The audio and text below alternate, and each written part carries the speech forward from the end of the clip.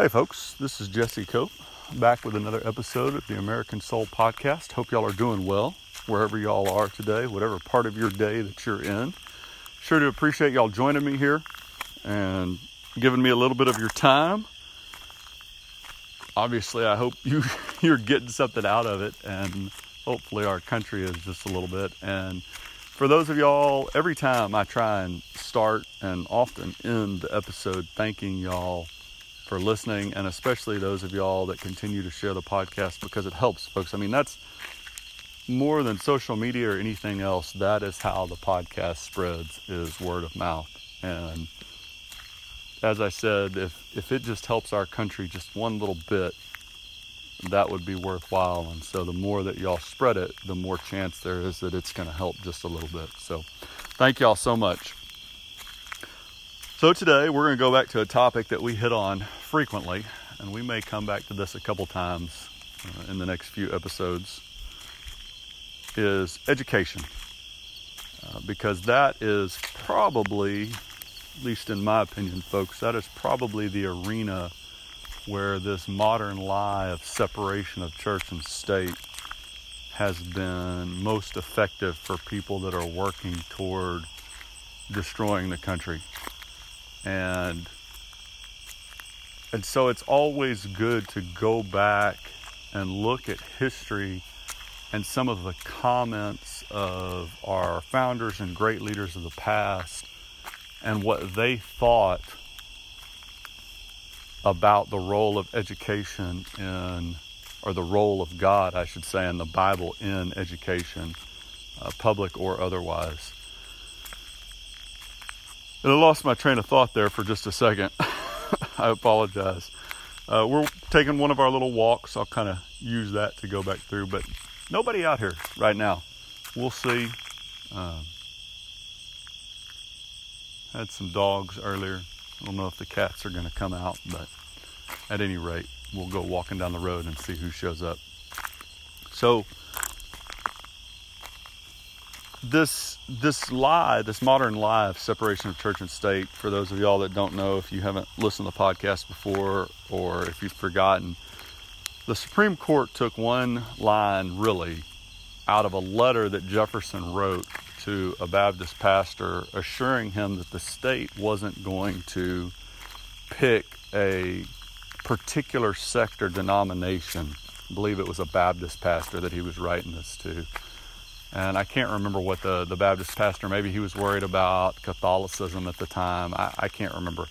But Jefferson was trying to assure him that we were not, like Britain had done, we weren't going to name a state religion and say that everybody in the country had to be a member of this particular Christian denomination. This was not at all about between Christianity and Islam and Buddhism, Hinduism, or atheism. This was not saying that about the First Amendment at all. This was in particular, this is a Christian country, and we're not going to name a state religion and force everybody to choose one particular denomination, to be Baptist or be Methodist or be Church of Christ or whatever else at the time there was. I may be getting some of the dates wrong as far as what churches were established. And so what the Supreme Court did, which has just been horrifically destructive to our country, is they took that and said, oh, well, we can't have religion involved in any public policy or institutions, particularly education. And they made these decisions. I think they really started with some Supreme Court cases earlier than this, maybe the 40s or 50s, but it definitely kicked into high gear in the 1960s, 70s, and 80s, and even the early 90s, as far as taking the Bible, taking school prayer out, taking 10 Commandments. And it's just a total lie, which we've started to talk about a little bit, but it's really interesting to kind of think about. These Supreme Court bodies that made these decisions are supposed to be made up of men and women now who know about the history of our country. And there's absolutely no way to know the history of our country and to have voted for this version of separation of church and state. It's impossible. And it just kind of goes to show we have so many, quote, experts, unquote, today, and we're told, oh, well, we got to listen to this person because they're really bright. And they have a PhD or an MD or a law degree or whatever. Folks, just because somebody's super intelligent doesn't make them, A, it doesn't make them moral and wise, right? And B, it certainly doesn't make them infallible. So whether you want to think that these Supreme Court bodies did this maliciously on purpose, or whether you want to think they just made a really bad mistake, either way, we don't have any demand on us to listen to these people in the sense we don't have to take what they say and go, oh, well, they've got to be right. They must be right because they're really bright and they wouldn't make a mistake. These decisions were, at best, horrific mistakes, at worst, maliciously done to try and help undermine and weaken our nation. And so we're going to look at two quotes if we have time. The first one that we're going to look at is by Joseph Story, who was a Supreme Court justice. And we're going to look at a case from, I think this case was from 1844. Vidal and Girard, and just kind of see what the Supreme Court said about Christianity, in particular religion in schools.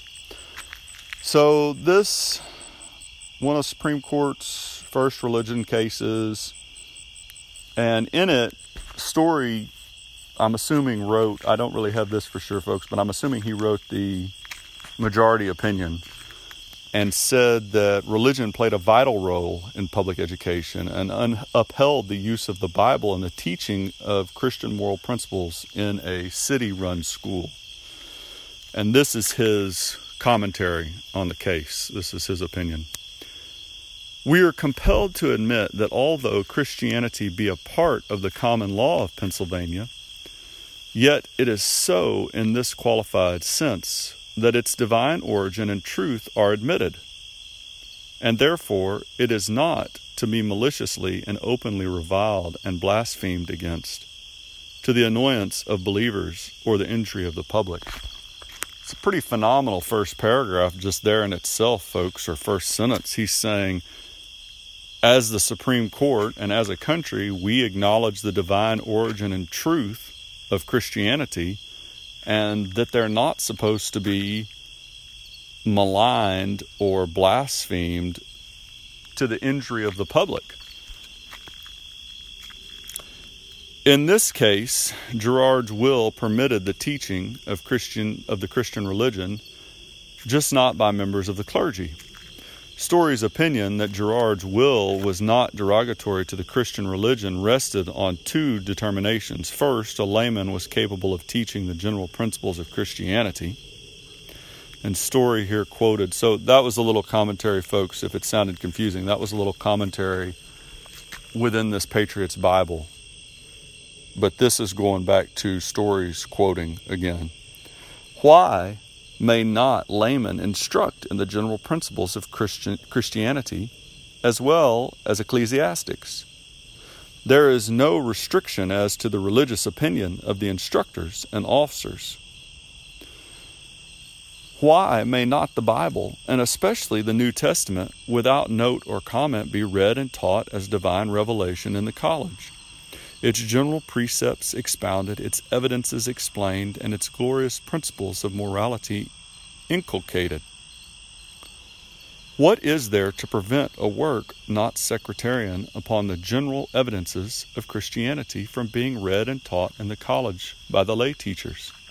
Certainly there is nothing in the will that prescribes such studies.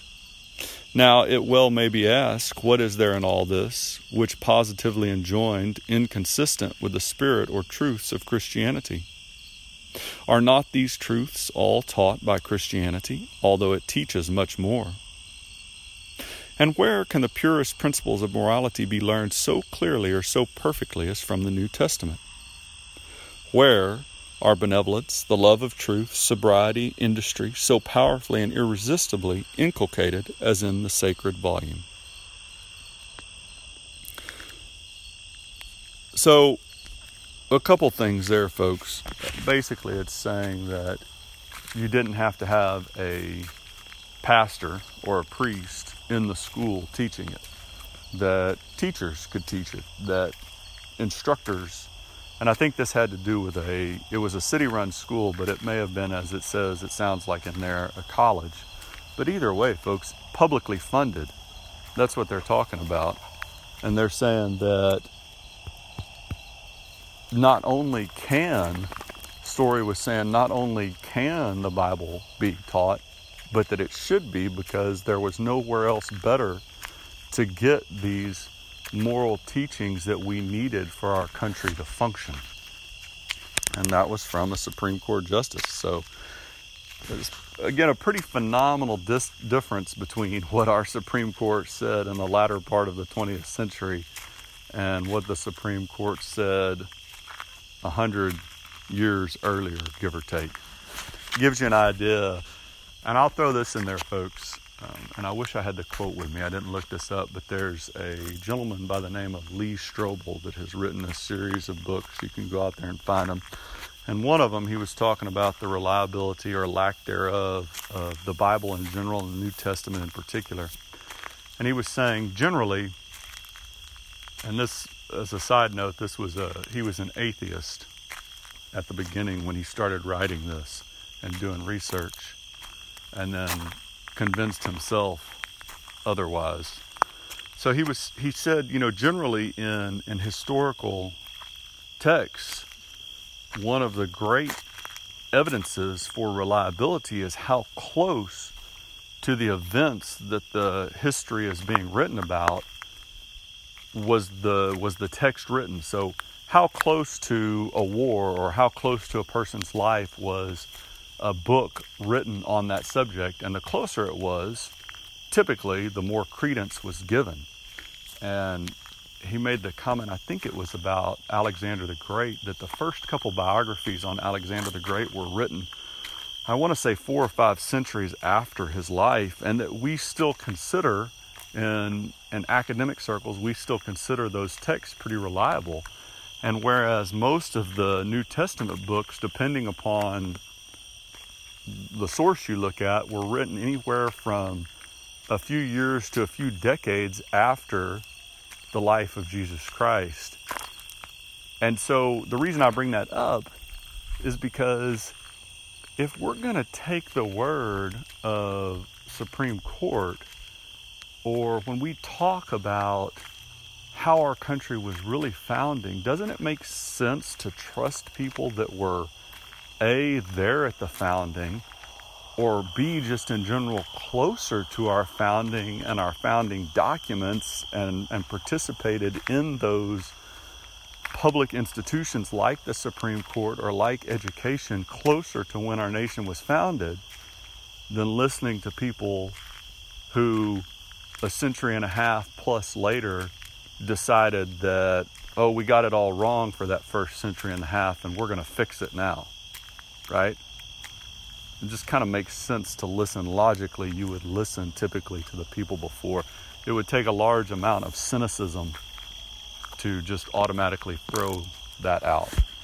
So we just got a little time. I want to read one quote here this is from Benjamin Rush, who was a signer of the Declaration of Independence and arguably one of our most influential founding fathers. He also was one of the first ones to call for public education. I believe no man was ever early instructed in the truths of the Bible without having been made wiser or better by early operations of these impressions upon his mind. So he's saying that, one of the best ways to raise our children and to strengthen our nation is to early on teach them the Bible and the principles of Jesus Christ. Contemplating merely the political institutions of the United States, I lament that we waste so much time and money in punishing crimes and take so little pains to prevent them. We profess to be Republicans, little r, folks, not talking about the Republican Party, just talking about citizens that live in a republic, because that's what America is. And yet we neglect the only means of establishing and perpetuating our Republican forms of government. That is the universal education of our youth in the principles of Christianity by means of the Bible. For this divine book, above all others, favors that equality among mankind, that respect for just laws, and all those sober and frugal virtues which constitute the soul of republicanism. Again, republicanism in the sense of we are a republic, not republic like the Republican Party. So this, and I've used this quote before, folks, and I'll come back to it because just like I've talked about before, muscle memory, like we were talked about, or what the Marine Corps pushes so hard. When you know it, then even when you get stressed out, even when you're tired, even when you're hurting, you can come back to it. And so it's so important to have some of these quotes and comments easily to recall, so that even if somebody's talking to you and you're not that type A personality that's going to push back in their face or immediately, you know in your head whether they're telling the truth or not. And so here you've got a Supreme Court justice from the 1840s, and you've got one of the original founders of our country both saying that we need the Bible and God and Jesus Christ in public education, which is completely different than what we hear today. And folks, it's just impossible not to see that the reason it's completely different is because there's a huge push today to weaken and destabilize our country through any means possible. And this is the major means. If we're going to turn this around and take our country back, it's going to have to be through culture and education. Right? We see this pretty clearly. The ballot box is less and less of a security. We have to look at education for our future. And so we need to acknowledge and share with other people these truths that we do need God and Jesus Christ and the Bible and education, and that's what our founders believed. That's what our great leaders have long acknowledged as the foundation of our country. And just to tell people that, because so many of us today have no clue because we don't teach this anymore. Yet again, because it's kind of like a self-fulfilling prophecy, right? We don't teach it because people don't want it taught, because they don't want people to know it. And then so we tell them, oh, well, you can't teach that in school. At any rate, folks, I'm starting to ramble a little bit. So I think I've taken enough of y'all's time, and I will leave you be for the moment. We'll talk again pretty soon. Y'all have a wonderful rest of whatever is left of your day. I hope it goes well, and I hope that y'all are doing well. God bless y'all. God bless America. And we will talk to y'all again real soon.